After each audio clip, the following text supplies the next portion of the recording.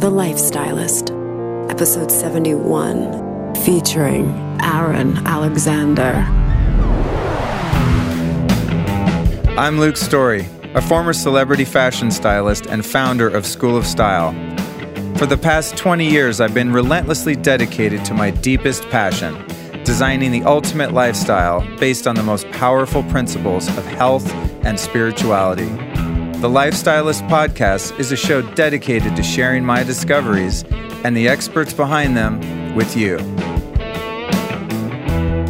You are listening to part 2 of 2 with our guest, Aaron Alexander. If you missed part 1, don't forget to go back and listen. Back in the saddle again. Here we are, another ride on the Lifestylist Podcast. I'm your host, Luke Story. Our guest today is my friend, Aaron Alexander. He stopped by the studio for about 2.5 hours, and we went down so many crazy rabbit holes that it's hard to even describe this show. The idea was to talk about the mind-body connection because Aaron is an expert in functional movement and body work, Rolfing specifically. So we're going to talk all about that. But then shit just got crazy. We took a bunch of nootropics and drank some bulletproof coffee, and next thing you know, we just went into the zone. You know what I'm saying? So it's a really great episode. I'm excited to share it with you. I'm just going to bullet out some of the things we covered. How your form creates your function, the true meaning of yoga, and how to implement it in your life 100% of the time, not just in a class. Functional movement as the fountain of youth if understood and utilized properly. Working out and becoming buff and ripped and looking good to cover up your insecurities, and how your self-worth does not come from the outside in, but rather the inverse. How personal care products can hurt your hormones and make you fat. Sounds crazy, but yeah, your deodorant could actually make you gain weight. The Taoist practice of semen retention and how porn ruins men's sexual performance. How intention and beliefs affect our health, the food we eat, and the immense power of placebo. We talk a lot about Kundalini Yoga and how it builds energy in your body, using body language for persuasion and rapport building, how clothes affect your mood and self-confidence, and as a weird side note, how the media actually tricked women into smoking in the 40s, and how we can use our mind in the way that we believe in things to persuade ourselves or other people into doing things that either hurt you or harm you. Really trippy stuff there, but we went off on a side note, definitely worth checking out. And then, what is the proper way to sit in a squat position? So I actually did one in the studio. I got a lot of movement lessons from Aaron because we have this on Facebook Live. If you want to go back and see that, you can look on my Facebook. It's at Mr. Luke Story. That's my, my fan page for the podcast. And you can see me doing my sort of okay squat that he schooled me on. That was very good too. And then the dangers of chairs and sitting, and how to sit in a healthy position, not only at your office chair, but on the couch and in a car, which was pretty cool. How to fix pronated ankles. We uncovered the dangers of modern footwear and how to heal your feet going barefoot or using minimal footwear. The importance of keeping your core and glutes engaged as you live your daily life. That's what really supports your skeleton, and we talk about how to do that all the time. Then what are the healthiest sleeping positions and how to quit your pillow addiction? How to use breathing techniques to cure sleep apnea. What are chakras and do they really matter? Are these like energy centers in the body actually real? And how can we work with them to achieve greater health? And what is the healthiest way to walk and to run? And then finally, the origins of Rolfing and how it works to heal your body. So we talk a lot about the body work that Aaron actually practices, and that's kind of his area of expertise. But as I said, we went into a lot of different areas. You're going to enjoy both halves of this interview, absolutely.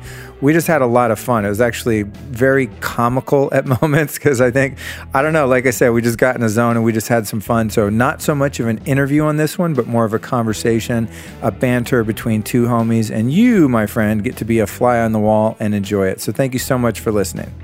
Today's episode is brought to you by my friends over at Organifi.com. Really excited about this product. I've been using it for a few months, and I've got to say, they are revolutionizing the green juice game. So you probably know that green juice is good for you, right? We see them like in 7-Eleven now and airport convenience stores. That's awesome. I'm all for it. But there's a couple of issues with green juice that I find troubling. A is a lot of times they come in plastic. B, they're loaded with sugar, up to 25 grams sometimes, which is insane. That's like a green Coke. But the main thing is they're just really inconvenient. They're not good for travel. Organifi has solved that problem by creating these single serving packets of a really easy to mix, easy to use green juice superfood blend. It's loaded with 11 superfoods. It's got chlorella, wheatgrass, spirulina, mint, turmeric, moringa, ashwagandha, lemon, beets, matcha green tea, coconut water. Best of all, it's sweetened with monk fruit, which is a really low glycemic sugar. So it's not going to spike your blood sugar, which essentially drains you of energy, makes you crash, and ultimately could also make you fat because you don't want to be having a high sugar drink. It just is not good. So these guys make this amazing tasting, super powerful green juice powder. It also comes in a tub if you just want to have one at home. It's by far the tastiest one that I've found. There's a lot of superfood green blends around, and to be honest, a lot of them just taste gross and they don't mix well, and they're just not convenient to travel with. You'd have to make a Ziploc bag full of some green powder. You know what I'm saying? You don't want to be traveling through the airport security and get caught with one of those. So if you want to check it out, I highly recommend that you do. And I've also got a little discount for you, of course. All you do is go to Organifi.com, that's spelled with an I, Organifi.com, enter the code LifeStylist, and you will save 20% off your order. It's a pretty sweet deal. So again, go to Organifi.com, enter the code LifeStylist, and you will save 20%. Check it out. Today's episode is brought to you by one of my all-time favorite companies, known as Four Sigmatic. Four Sigmatic make these amazing medicinal mushroom and herbal elixirs. So there's these little packets, really easy to transport, very portable, very potent, and very delicious. So they make a reishi, a chaga, lion's mane, cordyceps, etc. If you don't know what those are, you definitely need to look into your medicinal mushrooms. These are great drinks on their own, or even to add to an existing concoction. Like I love to upgrade my bulletproof coffee with Four Sigmatic products. And you may have seen this in my supercharged bulletproof coffee video. If you haven't seen it, it's on YouTube. It's also in the episode upgrade from episode 1. But foursigmatic.com is the place to go to get these highly convenient, very powerful, really high-end herbal elixir powders. So go to foursigmatic.com, and the bonus here is that I got you a little hookup of 15% off.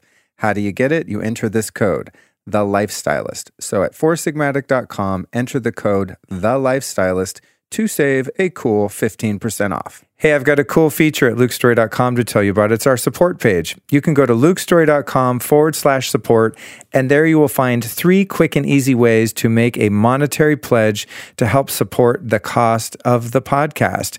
You can pay with a credit card, PayPal, or even go on Patreon through the link there, where you can make a monthly pledge for as little as $2 and receive exclusive rewards every damn month, okay? So go to lukestory.com/support and do whatever you can to help contribute to the show. And if you just want to listen, that's a great contribution as well. Thank you so much for your support.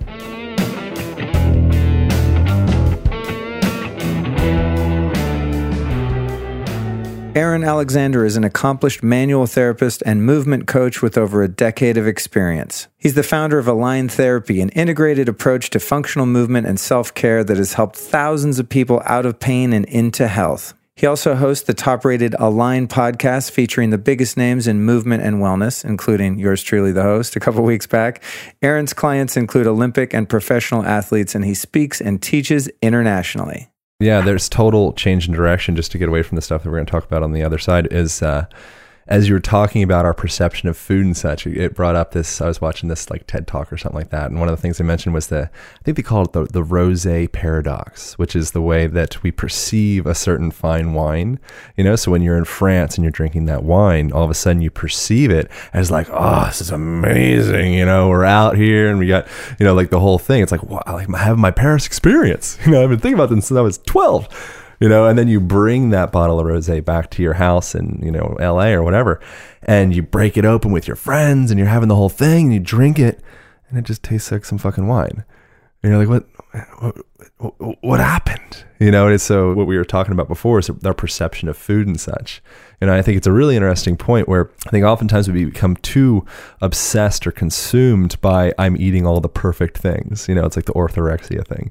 And I think that the thing that we could tap into in a more, may, in my opinion, have a more profound impact is, again, like the terrain that we're putting that food into and our perception of the food. Have you thought about that at all? Is it the food that's on the plate, or is it the organism that you're putting into the food and my perception of it? Is that regressive? Well, absolutely, dude. I mean, one of my favorite spiritual teachers that I reference all the time is Dr. David R. Hawkins, who's since passed. He wrote a famous book called Power versus Force. Yeah, my favorite book of his, though, is he worked with kinesiology a lot, which I'm sure you're familiar with. Yeah, muscle testing. But his book, Letting Go, is my favorite. He wrote that, and then it came out after he died, actually.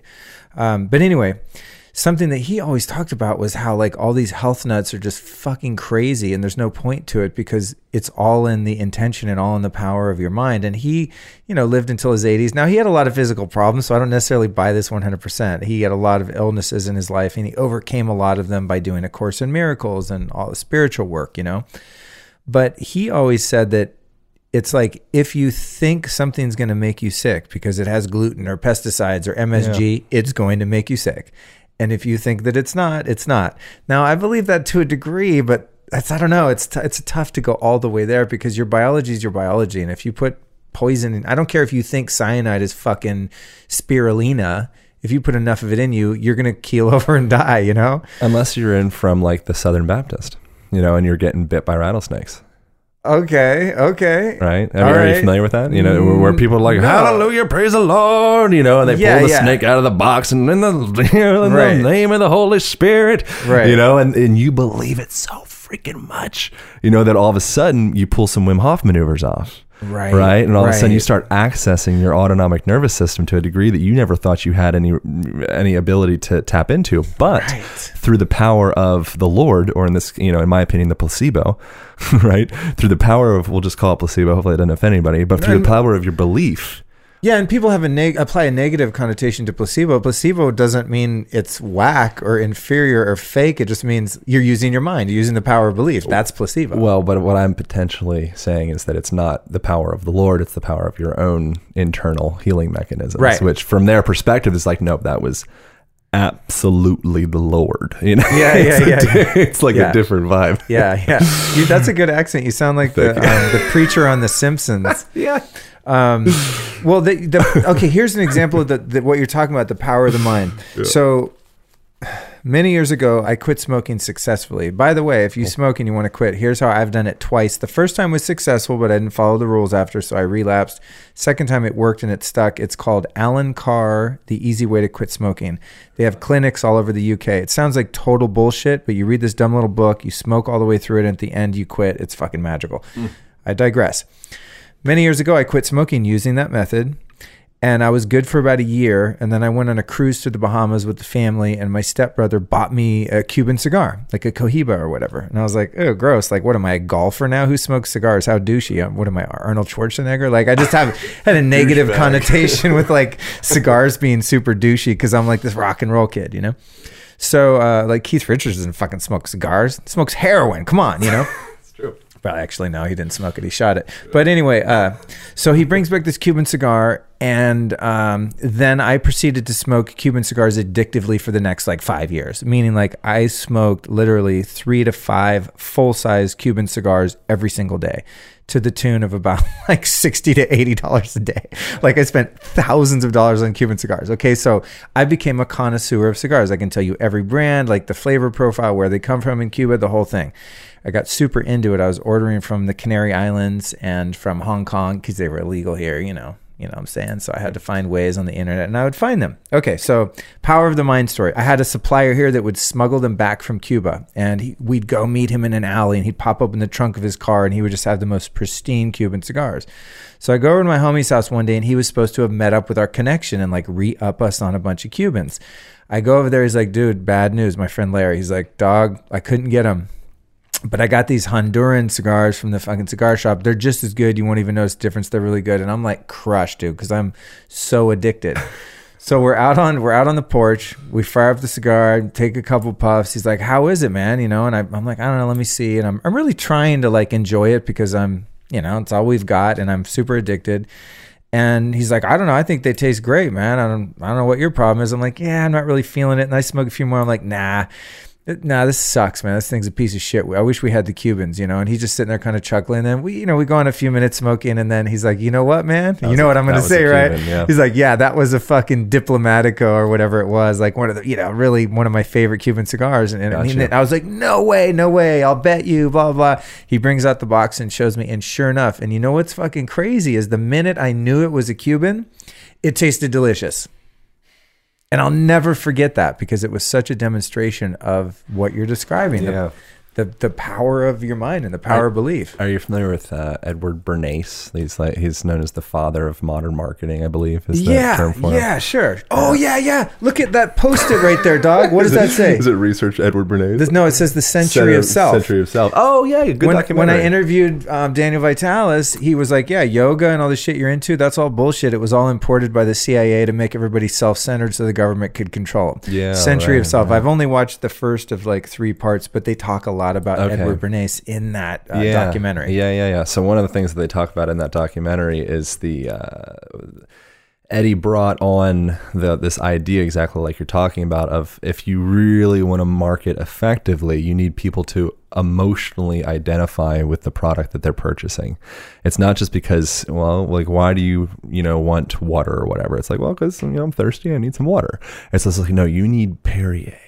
Or you need fucking whatever, smart water or whatever it is, because I'm a smart person and these are my values. This is what I identify with. And one of the things that he did with the bringing on of women smoking cigarettes, if you saw the beginning of it, you'd see that, was he labeled them, I think, freedom torches. Yeah, right? Yeah. And it was all about female empowerment, and liberate your pussy and like all the things. It was like, yeah, like we're like screw men, like we're freedom torch, And he got the people on the they got like a group of beautiful women that were like in the front of the parade, and it's like he got them to all have cigarettes, right? And now all of a sudden, poof, right, you change the psychology or perspective as a culture on what these cancer sticks do. Not to say that they're necessarily cancer sticks. If you're like a shaman society, all of a sudden this smoke clears spirits out and such, which is something I've been around, which is really, that's like another random tangent story, but it's just amazing how we have this, just what shapes what we value. And the big question I don't have an answer to, it's more just like a big nebulous question, is how do our values not just change what we like and what we want in our world, but how that actually physiologically changes our receptiveness to receive, in this case, nutrition, but, fucking anything, so. Wow. You're 29, dog? You're deep, bro. It's a protective mechanism, I said. I'm like, I wish someone would have like podcasted me at 29. I don't know. It's scary to think what I would have had to say, but I love it. Okay, well, so you were digging into the fire at that point, though, right? When I was 29 years old, I was 26. You said you stopped. I got sober when I was 26, so 7, 8, 9. So yeah, 3 years in, I was a fucking raving lunatic trying to figure it out. Yeah. But that's good work, man. Oh, it is. Yeah, that's stuff that I've never experienced. Me raving is like almost killing myself trying to beer bong a 40 when I was like 17. Right. It's not that cool. I would beer bong a 40 to get ready to go out drinking. That's what I would do. Yeah. And then there was one time, this isn't a very important story, but I literally almost killed myself. Like I thought for sure I was going to die. And because my ego was strong enough, I almost killed myself from beer bonging a 40. I was like 17. There was a group of like 30 people. I was known as like a big drinker, not big, but just like I could drink a lot. And down the whole entire thing, I literally felt my stomach exploding. Like it was nothing. It was completely unacceptable behavior. Yeah. And so I stopped like just shy, like a 20th of the bottle. I was just like, I'm going to die if I do anymore. And I just had the most glorious burp that it was. And then I survived. That's the downside of beer. I was always a beer drinker. But that's the downside is you can only fit so much at a time. Yeah, dog. Yeah. Okay. So I want to talk about something known as rolfing. I want to get into the body work piece a little bit here. What is that? Rolf is the last name. Rolfing. So yes. So Rolf is the last name of Ida P. Rolf. right? So she was a it was a woman. mm-hmm. I did not know that. Yeah, freedom torches. She smoked freedom torches. Liberation. And oddly enough, her posture wasn't that good. If you like look at pictures, it's really interesting. Maybe a little bit like the not to relate her to an autistic person, but like the autistic person that had like this amazing ability to see. That's kind of Ida Rolf. She's like this. It's like she's like mythological at this point. But a lot of her influence came from osteopathy, and her perspective on the body was this concept of integration, right? And so she kind of fathered or mothered this approach of using there you go. Yeah, Luke is going into the squat, and that's a nice squat. There's some things we can work on with it. I can only do this while you're talking. So go on a long rant, and I'll do a little yoga because I have to be on the mic for this. All right, and then you can bitch about my whack squat later on. Yeah. So super brief, and we will talk about your squat because this is good. Not bad, and I've already cued you since last time, and you have the cueing of your brother, so you've got a lot of really really good guidance. But watch that left knee. Make sure. So as he's squatting, and we'll talk about Rolf in a second. But since he's squatting, as you're coming down, start off. I want you, especially Luke's, he gets more grounding out of his right foot. He stacks and stabilizes more through his right foot. And you can see the left foot kind of has more of a tendency of kind of drifting away. Do you feel that at all? Do you notice that? Yeah, okay. Totally. Yeah. So what you really want to focus on for people at home, if you're listening, if you're in a squat position like Luke is right now, or a standing position, feet could be shoulder width, a little wider, whatever, you can play with it. And then I want you to imagine you're screwing your feet into the ground outwardly, right? Yes. So your knees are going to go externally or away from your midline. And then as you come down, that's going to engage your glutes. And I want your hips to come straight back. Good. Really drive your left knee out wide. Yeah. Right. So what you do is you start to seat and nest your pelvis. You feel a difference there? Right. So as you come down there, and that's lower than I'd even want you to go. I should grunt on the mic. I'm far away from the mic, so it's all echoey. Yeah, there you go. There we go. So we could dub that in. Yeah. So as you're coming down, I would actually recommend that you not even be so enamored by the deep squat and focus on keeping that spine neutral, right? So as you come down, come to a point, make sure, and people at home listening, come to a point where as soon as you feel like your lumbar spine, your sacrum starts to kind of duck under into I call it like the sad puppy dog position, or kind of rolls between your legs. From there, just stop. Right? And I want you to really focus on cultivating that hip hinge, right? And cultivating that connection from your feet all the way up through your body as you're going down through a full, safe range of motion of a squat. What that translates to being able to do is pick heavy shit up off the ground or pick light shit up off the ground, right? But you're starting to grow your joints, because you don't just have the joints that you get, you're always growing them, right? You grow your joints in the most effective form or path possible. And then that, to me, is the fountain of youth, right? One of the fountains. If you can continually be cultivating those paths, Pavel Tsatsouline calls it greasing the groove, right? You're greasing those nervous and muscular pathways, so that when you go into that, survival, whatever response, you get down to the ground, whatever it is, you've greased the groove enough that your baseline movement is badass. Right. But if it's only a thing better. Yeah, exactly. Right. So as you're coming down, I would say if you can't keep that nice, long, strong, neutral spine hinging at the hips, I would say work on that. And before just dropping down into the full third world squat. Third world squat's fine. And it's okay to posteriorly tilt the pelvis.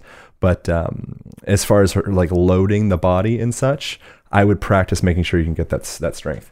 Thanks for the lesson. That was a little lesson, yeah. That's great. The reason it's Rolfing, it's one of the most deplorable names you could possibly imagine. It sounds like vomiting or rolling on the floor laughing or something. It's just Rolfing. I got Rolfed. It's a very interesting type term. It's because it's her last name. And so she called it structural integration, which I'm way more on board with that as a term, as an umbrella term. And it's organizing your physical structure. Right. So looking at the body from a structural, an engineering perspective, looking at it as if I can organize and stack all of these parts from my feet to my knees, to my pelvis, to my spine, to my head, then my body begins to heal itself. As long as I'm in points of dis-ease, right, or imbalance, then my body is an inflammation machine.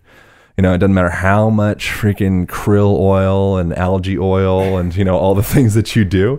If you're in a position that's actually creating inflammation just by walking, just by sitting, just by breathing, because you're grinding your gears together, you're an inflammation machine.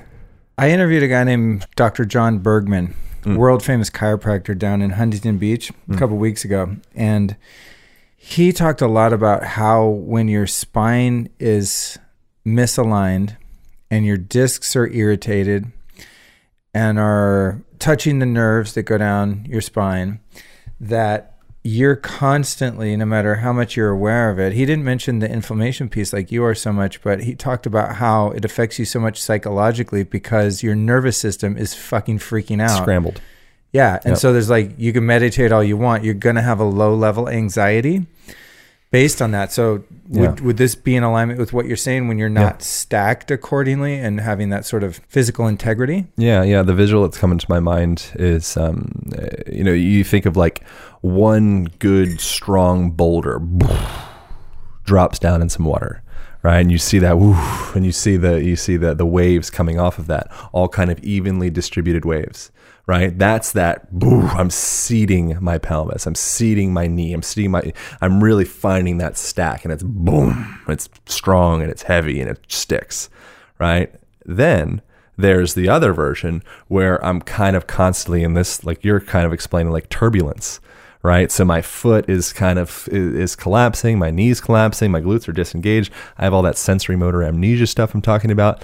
My body is literally like this like static turbulence machine. I described it as inflammation, right? Which inflammation is a byproduct of that, like stress, right? So if you're in that place where you constantly have all that stress happening, that's like you just throw a big freaking pile of rocks in the water, and you have it's just waves, right? And so then that analogy, of course, spills into things like you appreciate, like within the yoga world. That's like an analogy that I've actually probably got from like a yoga class or something like that and related to the body, but it's the same thing. Now that's the mind, right? So if you can create a tranquil body, then you create a tranquil mind. That's the intention of yoga, right? That's why yoga is just like, what is it? One of like the 8 tenets or something of, or like the actual movement practice of it. It might be 8, 7, 6, one of those numbers, but there's all these other aspects to yoga in the Western culture. Yoga is predominantly, hopefully no one gets offended, but like a sweaty stretch class, right? And then there's a handful of people that are like, no, like I'm actually on, like, I know what I'm doing here. And I have a practice. And that's the people that you can, when you kind of have that, like, no, this is my yoga practice. That's like, oh, your yoga practice. I never really thought of it that way. Right. They're not doing it to like have a bubble butt. I'm not just trying to do the bubble butt. Yeah. Okay. That's good. Cause I want to actually get into telling everyone how yoga sucks and the gym sucks. No, I'm just kidding. I want to talk about true like functional training and movement. I want to get to that, but take me back to Rolfing. Mm-hmm. Okay. So we talked about its origins a bit, but people still might not understand that this is like a really hardcore form of body work. Now, I have not had it done, but my brother Cody's gone through like a session of it. So what does it look like a series of the things, So what does it look like for someone just walking into a practitioner's office and be like, hey, Rolf me? Yeah, right. First, there might be a snicker with the Rolf me. But so the 10 session series, the 10 session recipe, as they call it, is and this again stems. So Rolfing is a trademarked name, right? So it's Rolfing trademark symbol beside it. And there was like a big political dispute between structural integration, Rolfing, and there's like this big political split between different schools. Unnecessary details for anybody, but anyway, just so that like. The term Rolfing is a trademark term, and it's, structural integration is more the term that I use. And I went to the Rolf Institute and, all that stuff. But so the 10 session recipe. Where is that? Boulder, Colorado. Oh, okay. Yeah, but they're all over. There's ones in Japan and Brazil and all over the place. Oh, cool. Yeah. So, but the 10 session recipe, essentially, what it looks like is like a 10-hour session broken up into 10 weeks or whatever time frame you do. And so the first session, the main focus originally was work with the feet, find foundation and stability and support through the bottom, right? And then from there, we can start to build on top of that. Then Ida decided that, and I'm pretty sure this story is totally accurate, but, if not, I apologize to Ida, but then she decided like, oh, wait, I think if their respiratory system isn't functioning correctly, then this whole healing and, like being able to start down regulating your sympathetic nervous system and all these terms, the person's still not really able to like access their body the way that they could if we start working around the lungs and we start balancing the rib cage and start maybe talking to the viscera a little bit and balancing the pelvic girdle. So that's just, a little breakdown of the first 2 sessions. And from there, it gets into the lateral line, the outside of the body, then the medial line, and so on and so forth for 10 more sessions. Is it painful? Yeah. So pain's a really relative word, firstly, but pain, the way that I describe any work that I do with people, and you've probably heard this, I probably used this metaphor with you, was if it's painful but interesting, not that it's a metaphor, but painful but interesting, then this is great. We're in fine territory. If it's a feeling of like, imagine you have a splinter in your hand. And I'm like, Luke, I got this splinter. Like, I can't get it. Like, could you help me out? And you get in there with the tweezers and you pull the splinter out and I can feel it being pulled out. I'm just like, oh, like, yes, pull that splinter. Come on, baby. Like, get it. That to me, that's not pain. That's like the very, very gratifying sensation. So if that's the experience that you're having and it's something that you really want to lean into and you say, yeah, then that's great. Any practitioner, in my opinion, that goes into the point where of pain and contraction and resistance, I think they're butting their head up against a wall. And I think that it ends up actually creating, more resistance in the system to create change. So body work is a conversation, right? So the same way that as we're talking to each other, there's things that I could do, that would all of a sudden maybe like, who the hell is this guy? Like, all of a sudden I don't really trust what he's saying. Right. And there's other things that I could do that would go the other direction, and so as I'm doing body work with somebody, what I'm doing is I'm meeting them with a proper resistance that allows their nervous system to say, I trust this guy. I want to see what he's talking about. I'm going to open up and kind of try something different. Right. And that's what we're doing anytime we're trying to, sell a car or we're trying to just meet somebody, gain rapport with someone, whatever it is. It's like, I don't know this person. They're a stranger. They could try to kill me, whatever it is. But like, so far, their contact, in this case physical, but in conversation, their posture, it feels okay. I'll trust. I'll go with it. And then so what I'm doing is I'm offering up different movement potentials to people. You've been moving in this way that's creating this inflammation and the turmoil and all that stuff in your body. What about this? So awesome, man. Yeah. Great description. Is that something that you're still practicing? Oh yeah. I have a office here in Santa Monica.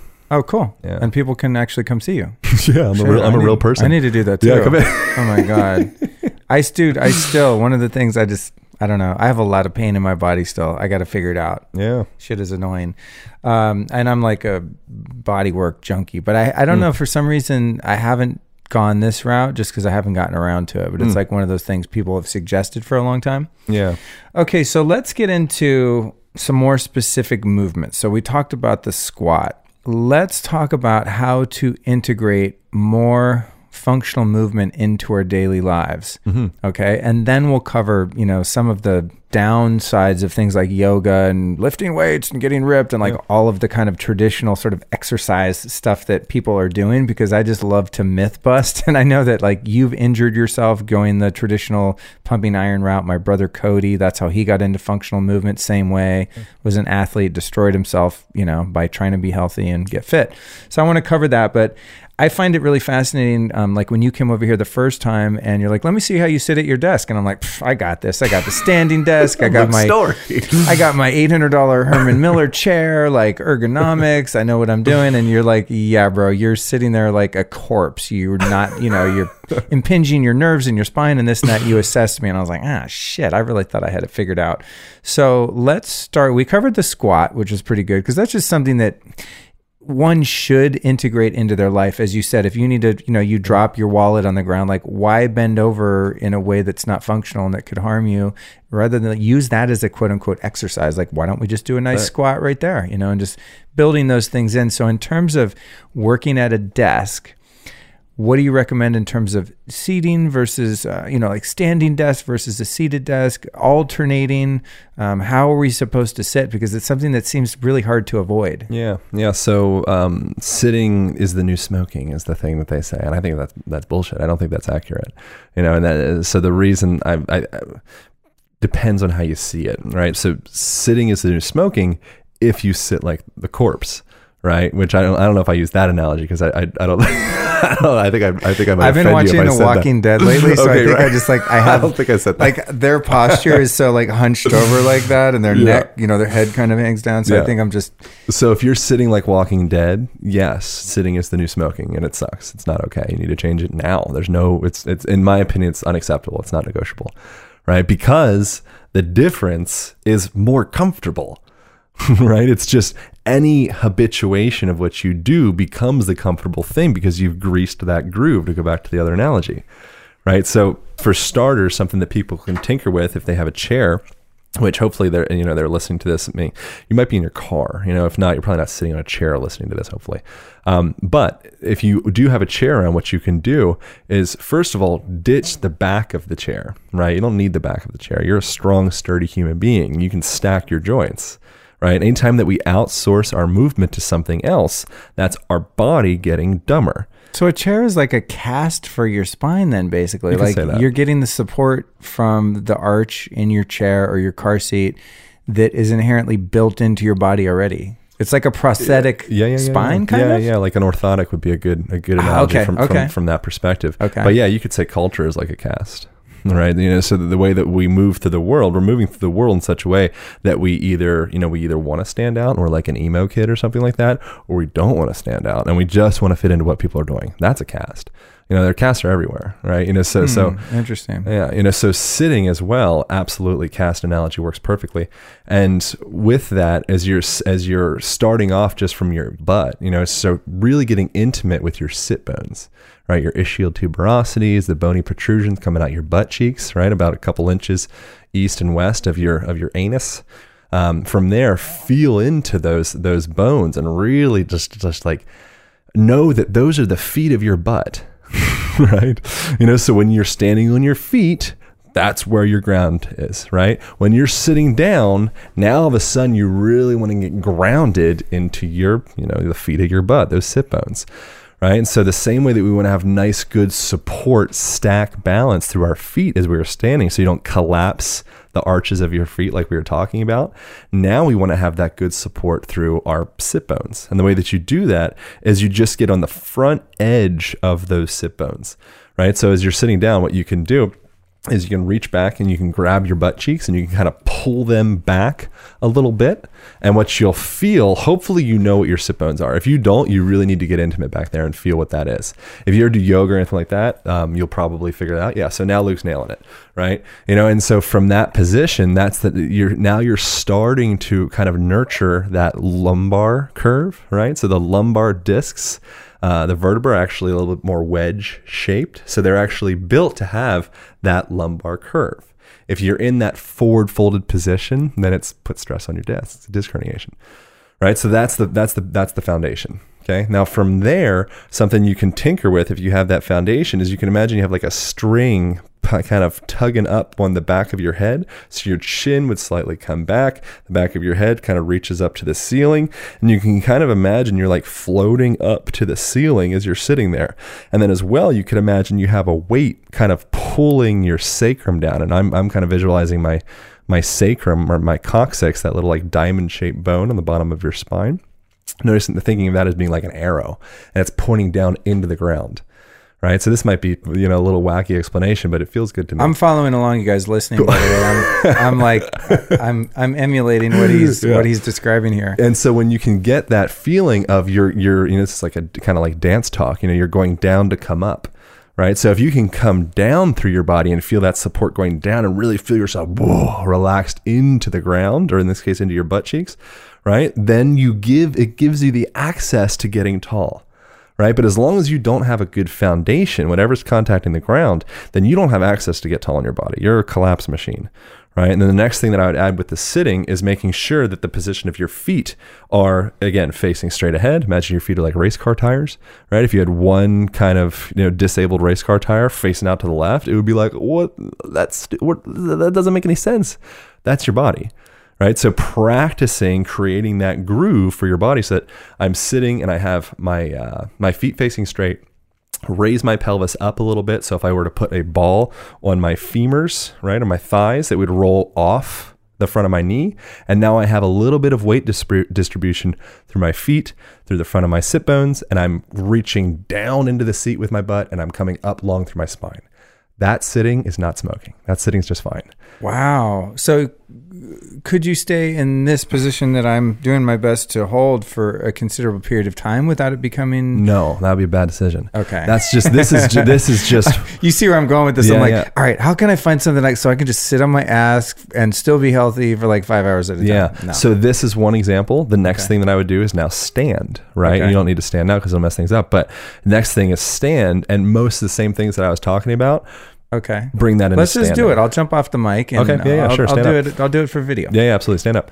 Right. So as you're standing, one of the things that people can do, a lot of people have a little bit wider stance than's necessary, which is going to end up causing, especially on this left foot. This left foot's the one that you really need to like have a come to Jesus moment with, and really like just nurture it, talk to it, love it. You know, it's not like my good leg and my bad leg. I think that language is a really bad idea.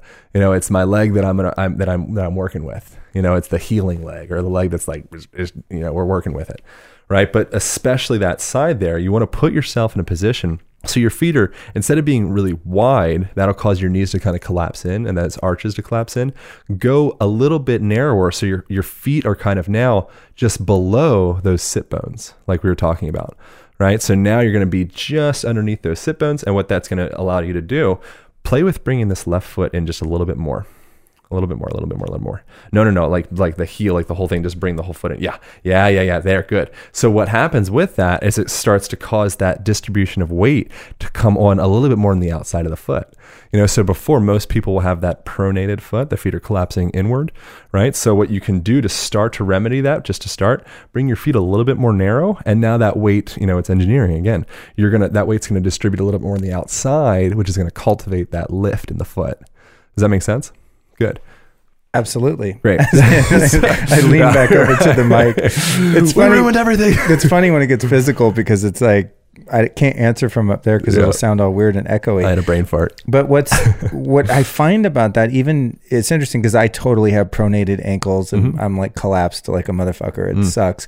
But, and maybe we'll work on fixing it. But I definitely notice when I'm standing and my feet are closer together, like you just had me do, the pressure and the weight is definitely going to the outer edge of both feet rather than that pressure in on the ankles where my, you know, like the whole sort of cat, whatever the bone's called, like in your calf is sort of like caving in on the insides, which is a really shitty feeling. It feels so unstable. Yeah, that's it. And so speaking of like body language and stuff, if you're doing a presentation and you have one wandering derelict leg that's kind of like dragging along the stage, got to assess that out, right? You know, so then next up as you're coming up the line, something you could tinker with. You're not going to do this all day long, but just play with screwing those feet in the ground like we were talking about. So rotating the knees so they go outward a little bit, and you're going to feel your glutes engage, right? What that gluteal engagement does is it starts to stabilize the lumbar spine, stabilize the sacrum. I don't want to do too much description because it gets crazy, but those glute muscles, like glute maximus, all the things, they're running perpendicular with the sacrum. And so when you contract those muscles, they actually kind of like compress and stabilize it a little bit, right? So as opposed to allowing that sacrum and the lumbar disc to kind of just wander and drift and, you know, disc herniation, right? It kind of, it stabilizes all that tissue, right? And also what you potentially feel is you might feel your butt tuck just a little bit when the glutes engage. It's protecting all that tissue, right?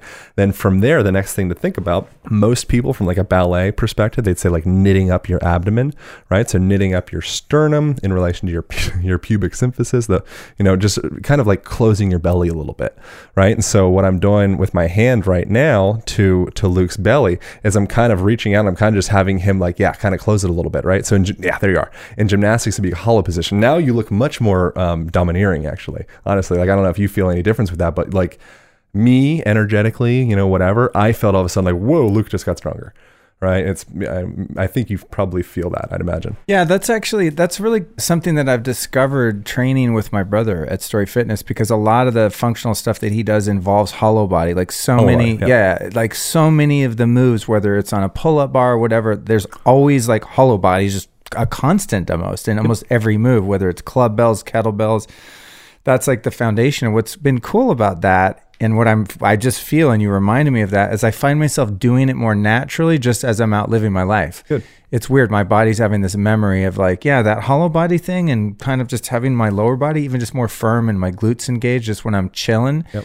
Does make me feel a bit more stable. The piece that you're bringing to it is the psychological piece. Big time. Which I didn't think about. It is like, wow, your fucking nervous system and your mind and your whole consciousness are responding to you exerting your will over your body. It's like a loop of information, is it not? Of communication between the mind and body? It's the feedback loop, right? So now and you'll notice if you're a sensitive person, which you are, you'll notice my perception of you will slightly change, right? So when all of a sudden Luke goes into strong, stable, stacked version of Luke, all of a sudden I go, oh, well, Luke's got some fucking, he could, really handle himself, and so now my perception of you changes, right? You pick up on that consciously or subconsciously, depending upon what you're thinking about.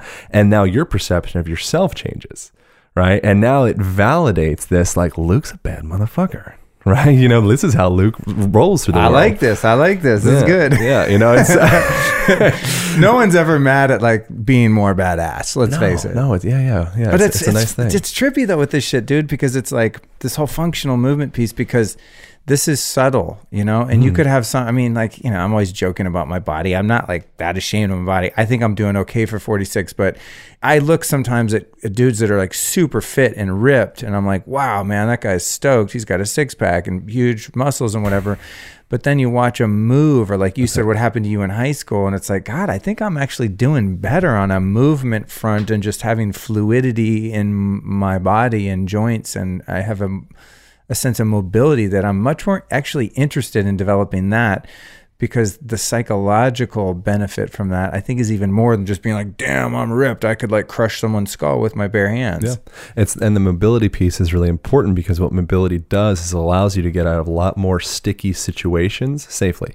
Right. So if you have, and it's not just mobility being I'm super flexible, right? It's mobility and I'm supported and integrated from these kind of broader ranges of motion. Right. So if you can do that, now you're starting to be, a true bad mofo, right? Because now I can be on my back, I can be on my side, I can be up in a tree, I can fall and tumble and whatever it is, and my joints can get kind of stretched or twisted or turned or torqued, but I've already filled in those pages. Right. So if you just have a bunch of blank pages in your body, or your mind, it's the same thing, I think. Right. But if you just have a bunch of blank pages that are they're begging to be filled in with information, but your only information is you're in the office for, 9 hours a day, and you sit, and all of your awareness is in this little cubicle in front of your face, then you just have a bunch of blank pages that are just blown in the wind. And when you get into a situation that it matters, right, where you get into a fight, you have some type of freaking whatever, sexual something or another, you fall, you slip on ice, those blank pages are injuries, right? So if you can get into a plate where you're integrated and flexible, now all of a sudden you're kind of like bulletproofing yourself from a wide variety of potential. And so what do we do? Back to the sitting piece, what do we do when we're in a car that's got these bucket seats where you actually can't sit upright and erect like I'm sitting now? Something that Dr. Bergman gave me is it's like a mini foam roller, and he had me put it, I guess it would be like behind my thoracic spine, basically behind where my elbows would be. Perfect. And just, it kind of makes me not slump into my nice cozy leather bucket seat. It kind of keeps my back erect. Similar to when you told me my foam roller right here last time you were over here, you said, dude, don't sit in your office chair unless you have the thing behind you that keeps your shoulders sort of back and keeps your spine erect. Would that be a solution in a car? Anything else for people that drive a lot? Yeah. So I literally never drive, fly, or anything without having a Nalgene bottle or in my car, I have like this little foam roller thing. A proper, what most people are thinking of as foam roller, probably like way too big. I have like a smaller one, but a Nalgene bottle's fine. A what? So a Nalgene bottle, just like a, whatever, one of those like little, like outdoor plastic, whatever, BPA free, just like hard plastic bottles. Gotcha. I don't know, from like a, whatever, my granola Towns Nalgene is like it's a standard term, but a water bottle. Okay. Right. And so putting that bottle behind your thoracic spine, like you're explaining, I would recommend putting it kind of like at the apex of that curve, the top of the curve. And then from there, pulling your butt cheeks back into the corner of the seat, right? And then from there, what you have is you have your spine in a cast, right? But it's a functional cast. Right, and so we got a bug flying through here. I wanted to smack him, but I'm like, you'll hear it on the mic. I had to resist. What is it? Isn't it funny? Like the human mind. Yeah, like I can't let something just fly by. Like I have to kill it. Frisbees. I'll kill it. I'll like squash a baby trying to run for a frisbee. It's a real issue. It doesn't matter what's happening. I will go. It's our nature that we're not getting rid of. Okay, so that's in a car and on an airplane. The weird thing I experience in a car is that it's like, I feel much more stable when my feet are in alignment, as you said. Like, would you say train tracks or something? Or sure. Yeah. Okay. I use race car tires. Race car tires. Okay, yeah. When my feet are straight, dude. When you're driving a car, it's very difficult to work the pedals and keep your feet straight. Like they automatically just fall to the side and sort of splay. It's like I almost wish my car had little. Do it. It's okay. Yeah. Yeah. So something you could play with is you can actually bring your feet to the outside. So you could kind of bring like one leg out to the door, the other leg, to the whatever that middle portion console, whatever that is. And you can actually play with the same thing, that external rotation, right? So now you're pushing your knees out against the side of the car, engaging your glutes, stabilizing your lumbar spine, practicing this, again, functional movement pattern. If you're allowing the devil is when you let your knees just kind of like wane medially inside, right? And what that's going to translate to is disengagement of your glutes, right? And so most people in our modern world we're really short in our hamstrings. We're overly dominated in our quadricep group, the muscles in the front, that are extending the knee. And our glutes are just like, it's the most badass joint that we have in our whole body, and we just don't use it.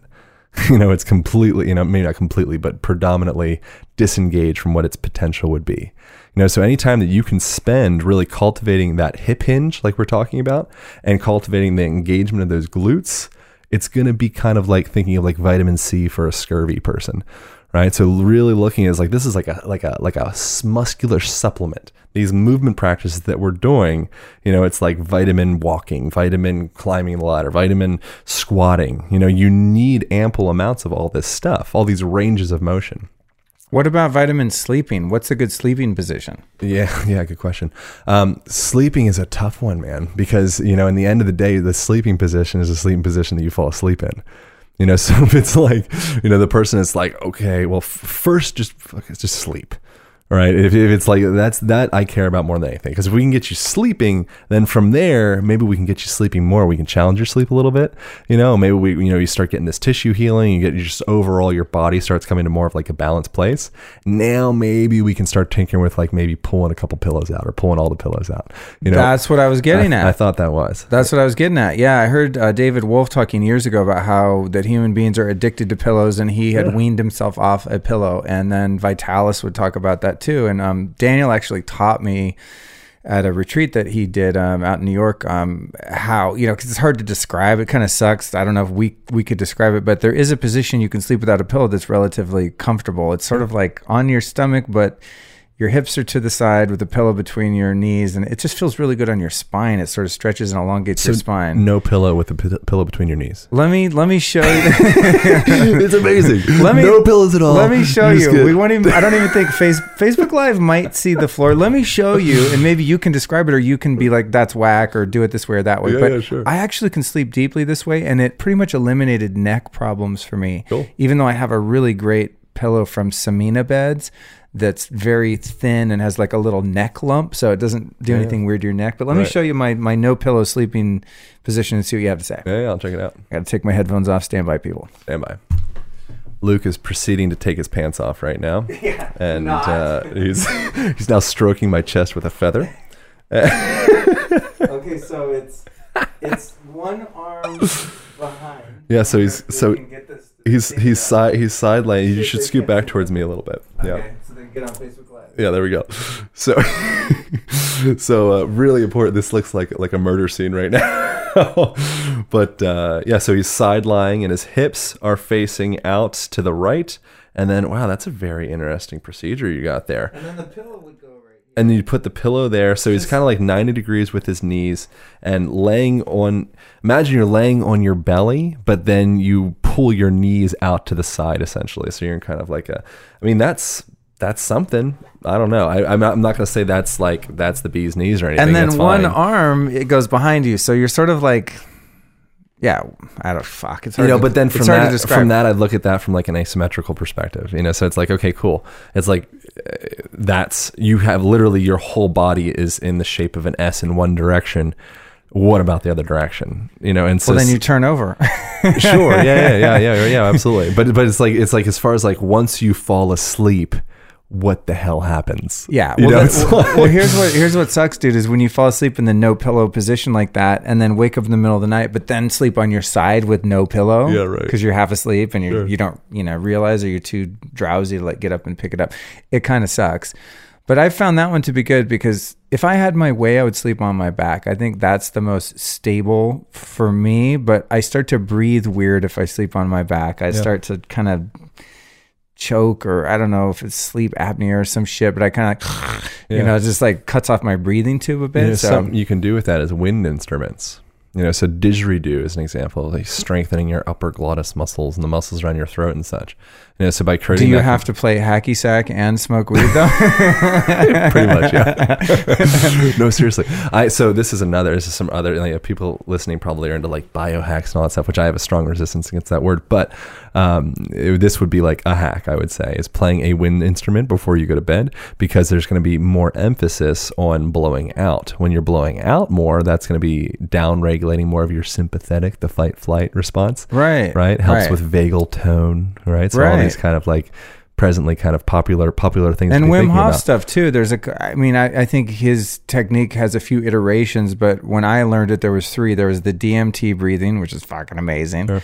And then there's the parasympathetic to relax, and then the sympathetic to wake up. And and you're right, it did involve varying degrees of exhales versus inhales and things like that. Yeah. So something that you can play with. I'm all about we've referenced a few things that Katie Bowman has kind of like popularized. And these are things that, I hope a lot of people are thinking about in general, but like stacking variables, so an example of that would be playing the didgeridoo, right? Before you go to bed, or whatever wind instrument. If the didgeridoo is like too far off the deep end, like get a flute or whatever you're into, right? But I have a didgeridoo. So playing the didgeridoo, and then Do you have a hacky sack? No, dude, not since high school. We smoked blunts and played hacky sack. And that was like a big, and played ultimate frisbee. Or no, frisbee golf. That was like a big part of my teenage years. Very fitting, yeah. So blunts because of East Coast, of course. Yeah. Nobody does that over here. Yeah, we know what blunts are. I never liked blunts because it's like when I first met when I landed in LA like a pilgrim and met my first Europeans, these guys are from Finland, and they used to roll what they call spliffs, and they would mix tobacco with the weed. I was like, you fucking idiots. Like, why would you ruin the taste of like chronic, really good weed? And the same with blunts. I'm like, I'll smoke a cigarette, then I'll smoke a joint. I don't want to mix the two. That's just my thing, but I'm old school. And then I see people getting addicted to spliffs, and they're like, it's like, no, it's fine. It's cannabis. It's not even addictive. It's totally good. I'm just having a spliff. Yeah. Like, dude, you smoke 19 spliffs. Like, you're addicted to cigarettes. Totally. Yeah. You just mix weed into your cigarettes. Yeah, yes. Right. Okay. So anyway, I don't know what we were talking about. Hacky sack. We were talking didgeridoo, about didgeridoo. So this is a take home. So wind instruments before sleeping, okay. Right? Yeah. So if you have any issues with like sleep apnea or snoring and stuff like that, from my understanding, what I've read is that practicing that with the didge is a specific example of this, because you're like kind of like cusping your lips, and you're like, the thing, right? And what you're doing with that is you're starting to engage that musculature around, your throat and such, and your upper glottis muscles and all those things. And it's that you kind of mentioned that like snoring, like that flapping, right? So it's that kind of like flaccid flapping tissue. You're kind of, tonifying it a little bit. And then the other big thing with that, with the stacking the variables, is as you're doing that, or freaking anything that you're doing, you could be sitting in, say like a lotus position, or like an easy position in yoga, where you have, your legs are crossed a little bit, which there's a lot of interesting information around that we could potentially get into, but I feel like that's another wormhole.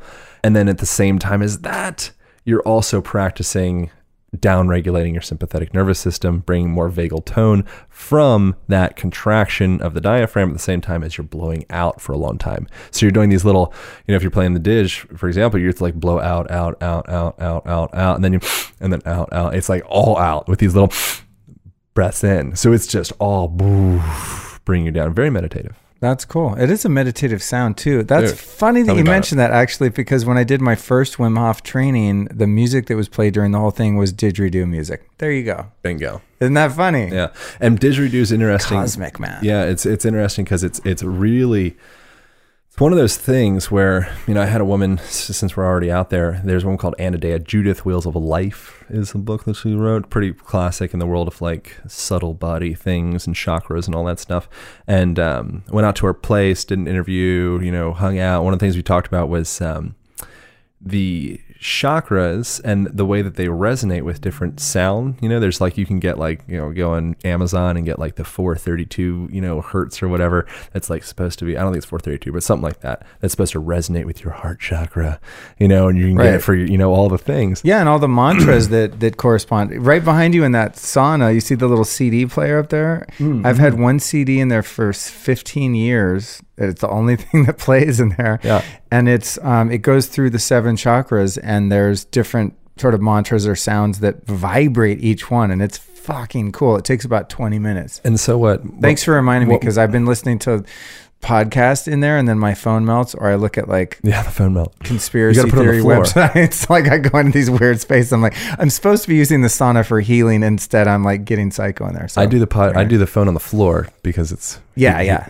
don't know. I'm sure you're I smart. figured that out. Yeah. Figured that out. Yeah, I've tried to talk in there or like FaceTime friends and stuff, like on my iPad, and it'll be like and just melts down. Yeah, no, it doesn't do it. Okay, carry on. Yeah. But so what she had mentioned is kind of like myth busting, the idea of like you can buy this bowl, it's going to resonate with this chakra, because it depends on the constitution of the individual. Right. So if you're a big, burly, lumberjack guy, then all of a sudden your chakras will resonate at something that's probably significantly deeper than if you're like a little bird lady. Right. So it's not like there's just one frequency that's like, so basically you just said the CD I've been listening to for 15 years is bullshit. Yeah. So not like completely bullshit, but it's just not doing what you think it's doing. Right. Unless you fit that CD parameters perfectly. Right. But what I greatly prefer is people just getting weird. We go play with singing. Singing is so freaking healing, so meditative, so all these things. Right? Play with, banging on a drum, play with, beatboxing, play with dancing, play with screaming, like just whatever, just get intrigued with yourself and explore. And in that exploration, you might start bumping on different sounds or whatever it is that you feel like, oh, you know what? That really makes like my belly feel kind of electrified. Oh, you're probably onto something. Oh, that really, my throat, I feel like my throat's just vibrating when I do that. Cool, you're probably finding it. That's awesome. Yeah. That's awesome. Okay, cool. So we got the sleeping positions we didn't solve. We got sitting. How about walking? Yeah, sleeping positions. One thing I would say is get comfortable lying on your back. Okay. Right? So without a pillow. I didn't mention that. Okay. Side positions, all that stuff. Use your hands. But it's like fall asleep. Please fall asleep. That's the most important thing. Yeah. Beyond that, see if you can start to lengthen your spine out a little bit. If you are side laying, see if you can be kind of long. As opposed to just going into like full fetal position, which I'm guilty of. But it's so cozy. God, it's good. Yeah. So that's what I'm like. I'm like, dude, if I am having issues falling asleep, the last thing I want to do is like, oh, tonight I'm going to challenge my sleep. I'm like, no, fucking sleep. Go to sleep. Yeah. But one thing that I would say is start to cultivate your spine and your body so that you're able to lay flat on the floor, no neck, cervical support, and be totally comfortable. If you can't do that, you need to figure that out. Wow, that's cool, because I do that every day. Great. Glad to hear that. Yeah. I win. That's so that's like a yoga, savasana or whatever. Yeah. That's like is that what it's called? The last one. Yeah, savasana, corpse pose. My personal favorite posture in yoga. Yeah, right, exactly. I did that today for about 10 minutes to a gong. It was amazing. It's on my Instagram if anyone wants to look at it. Yeah, totally. Okay, what about walking? Yeah. Well, all these principles make your walking start to happen. Right. So walking is one of those things that if you just all of a sudden like start walking correctly, because whatever, it's going to be a long road. Right. And so with walking, what you're going to start to feel is if you start doing things like cultivating that hip hinge, working with getting those knees externally rotated, working with cultivating that support through your foot, your arch support, something like a front squat where the bar goes up in front, it's forcing yourself to kind of keep that spine a little bit more upright. And then you're coming down into that squat position. That's pretty helpful for cultivating your walk, right? And then from there, I would say take that into a lunge, right? So now you're doing kind of like a split lunge thing, walking, stepping forward, still in that front squat position, and now you're coming down to a lunge. Now challenge even more and bring that bar up over your head. Now you're starting to challenge the whole entire system, the shoulder girdle, the wrist, the elbow, all the way down through the spine, through the feet. Now take a walk. Tell me how it feels, right? And then, body work is something that's going to be helpful. There's like, it's peeling the onion layers back. There's people have a lot of freaking layers, man. And so to just all of a sudden, like, I'm going to walk differently. It's like, no, it's not going to happen. So it's a piece of the puzzle. Yeah. In other words, yeah. But bringing your awareness into your walking, something you can do is just the analogy of the race car tires. Bringing intention of bringing my feet in a little bit more facing straight ahead, right? Bring intention into my big toe. So one of the cues I give people is, as you're taking that step, that push-off step, the big toe is going to be the last thing to come in contact with the ground, right? And if you can really feel that big toe really digging into the ground, it's actually called the windlass effect. There's there's terms for it. It ends up winding all that connective tissue around the plantar fascia, around the gastrocnemius, and all the posterior chain, words, and so it starts winding that tissue up to prepare you for a little bit of a spring. Right? But most of us, we never actually wind that system up correctly, and our body's just muscling through the world. Yeah, we're just plop. Just plop, plop, plop. It's like when I watch runners run by in the big puffy sneakers. I'm like, oh my God, if you didn't have those puffy sneakers on, your knees would explode if you ran like that. I think it's the same for walking. And I talked to Katie Bowman about this when I interviewed her, and it's like, I've been trying to wean myself off of puffy shoes and get into a minimal footwear thing. And sometimes I took it too fast and hurt my knees and shit because I wasn't ready to wean off. It's like trying to get off heroin. You kind of need your methadone, which is not totally flat shoes, but more minimal than a puffy Nike running shoe or something. Yeah. So I think, it's just in building that awareness, right? Of actually paying attention to how you're running or how you're walking. Yeah. So what about... I want a little bit more about the foot and what we can do in transitional footwear. If no one even knows what I'm talking about with minimal footwear, what's up with the footwear piece and as it relates to running or walking? Yeah. So the big thing is that you're starting off before, I would say, you're even taking the, going into the minimalist footwear, is everything that we talked about so far, that's preparing you. Right. So if you start integrating, that's why this is so convenient. That's why I love talking, when you started talking to me about science around nutrition, all that stuff. To me, all that stuff changes so much, so I'm like, I can talk about it. I read the magazines and the blogs or whatever, but it just feels a little bit rote.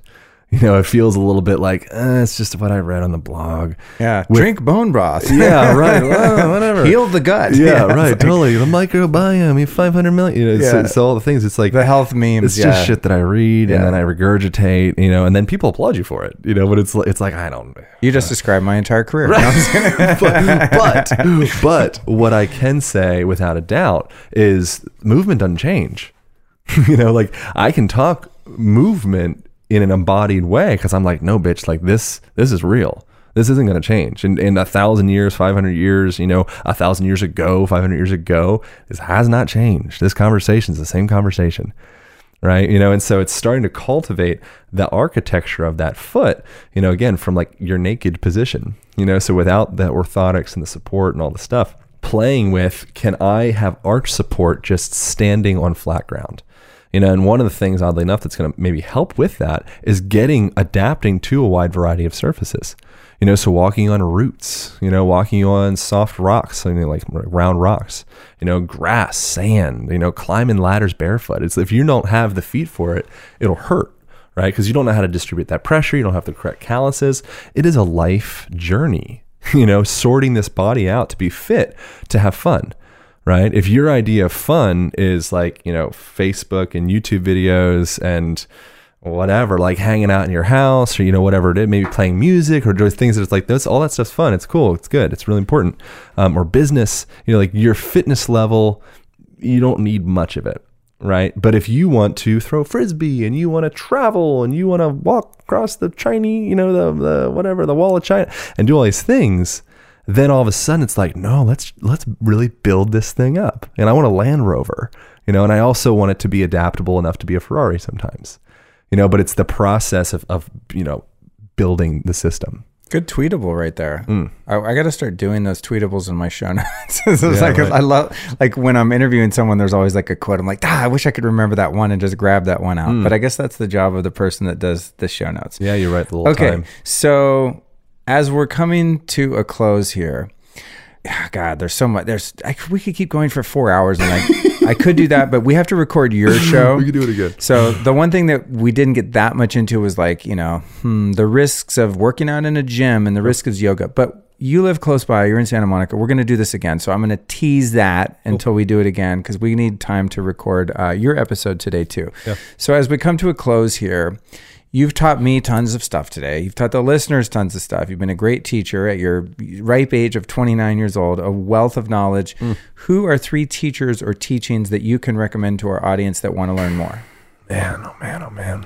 It's funny. I get asked that question, and then when I thought that was my original question. When I do get asked that question, well, you like, who's your biggest influence, or whatever it is. Right, yeah. And I always feel like I have an answer, but then when I get asked again, I'm like, oh shit, what is my answer for that? Joe Campbell is a really good reference. I would say Reflections on the Art of Living is to me has been, I read that as I was like traveling through Morocco last winter, and I was like, there were some moments where I was like, this was in Spain actually, I was like really lonely, and I was like traveling by myself, backpacking around, like surfing and stuff, and like living the dream on Instagram, but at the same time dealing with moments of like deep, dark loneliness, just like, what am I doing? Why am I out here? Like, where is home? Where are the people? Whatever. And then the next day it's like, this is the best day of my life. So it's kind of that, but Reflections on the Art of Living was a really nice resource. I think that if you want to get into some of the concepts we were talking about around like the irradiation and Sherrington's law and stuff like that, Pavel Tsatsouline is a fair place to reference to, whereas he's broken down a lot of those principles. Is he the kettlebell guy? Kettlebell guy, yeah. Okay, yeah. Okay. Yeah. I just want to make sure Tati can find it for the show notes. Could you say the last name a little bit slower? Oh, geez. It's like TSA. You just got to look it up. Okay. Tsatsouline. Okay. It's like a Russian. Tsatsouline, but starts with the T. Like so just look up Pavel kettlebells, and you'll find the guy. Yeah. He's a good resource. Yeah. Another guy that's been super inspirational to me in really just simplifying this language and making it be digestible and approachable for a lot of people is Kelly Starrett. He's somebody that's been kind of like somewhat of like a mentor from afar in a way, and that's something that I would recommend checking his work. He has like Born to Run, and he has I don't remember. He has 3 books, so I check them out. Awesome, cool. Yeah, definitely. I want to get him on the show one of these days too. Yeah. Then finally, what have you got going on? I understand you have an online program going. You got a big website. There's tons of stuff on there. You're on social media. Give us all your links and anything you want to promote so people can find more of what you do. Yeah. So the hub is aligntherapy.com. Right, so ALIGN therapy.com. It's amazing how people don't know how to spell the word align. Like ALIGN, and then Align Podcast. That's all the social media stuff. And then I have an upcoming online coaching program that in about 45 days we're going to release it. So if people are interested in breaking down how to work the body A to Z, what does functional movement mean from your ankles to your knees to your pelvis and your spine? What does that mean, right? And then how do we start implementing self-care practices into our daily lives using things that we have around our house already? And then how do we integrate the parts back together, right? So that's the big thing, is it's that if you're just doing self-care and not movement, it's not okay. If you're doing just movement stuff and not self-care, that's also not okay, right? We need to create space in the body, and then we need to occupy that space. So if you try to occupy something and it's already stiff and rigid and whatever, it's a rough road, but if we can kind of start to balance those two worlds, we really start becoming effective. And that's what we're awesome, man. Thank you. We'll put all the links in the show notes, and everyone knows by now, if you heard the show before, you can get all of the show notes emailed to you every week by going to lukestory.com. Fill out your name and email on the homepage where it says join the tribe, and I'll send you all of Aaron's stuff so you can track him down. And thanks for coming on the show, dude. Super fun. This is one of the most fun interviews I've ever had. Cool. And sometimes being in my little room here, I don't know, it's cozy, and it's like, I just have a good time when I do them at home versus going to someone's office. So thanks for coming by. Thanks for having a smoothie. I know we're going to record an episode of me as your guest, which will be fun if we have any more words to spare. I think what I'd like to do is have a bulletproof coffee, go out and ground on the lawn out front, get a little sun in our eyes. We've been closed in this room with no windows to keep the sound of the trucks out and stuff. But thanks so much for joining. And you guys on Facebook Live, thanks for watching. And until next time. Is it okay if I add? Add it on. What do you want to add? With the conversation on the Align podcast, that's like my main, that's probably like as far as like children that I have, like who's your favorite child? Yeah. The Align podcast is my favorite child. Awesome. You're not supposed to say that out loud. But from that's where we're going to link up to after this, and we'll get into all of the nitty gritties around how clothing and style and movement affects our physiology. So, rad, dude. I can't wait to be a guest, and I can't wait to hear the rest of your shows. Cool. All right, man. Thanks, man.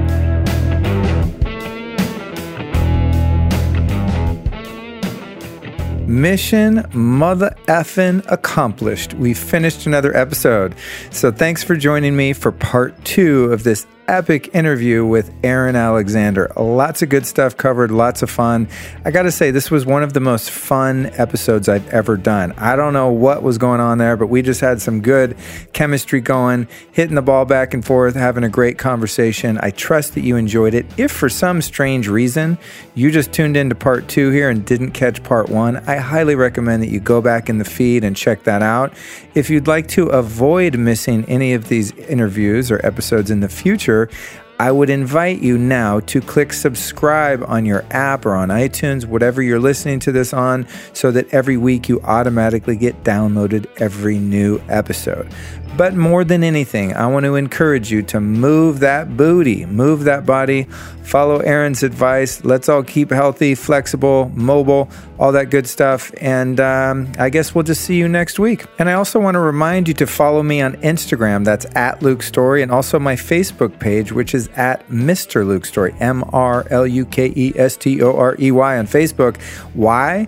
Because I'm developing a fantastic new habit of posting live video feeds, Instagram Live and Facebook Live, of my podcast recordings. So I've done quite a few of those recently, and people seem to really dig it.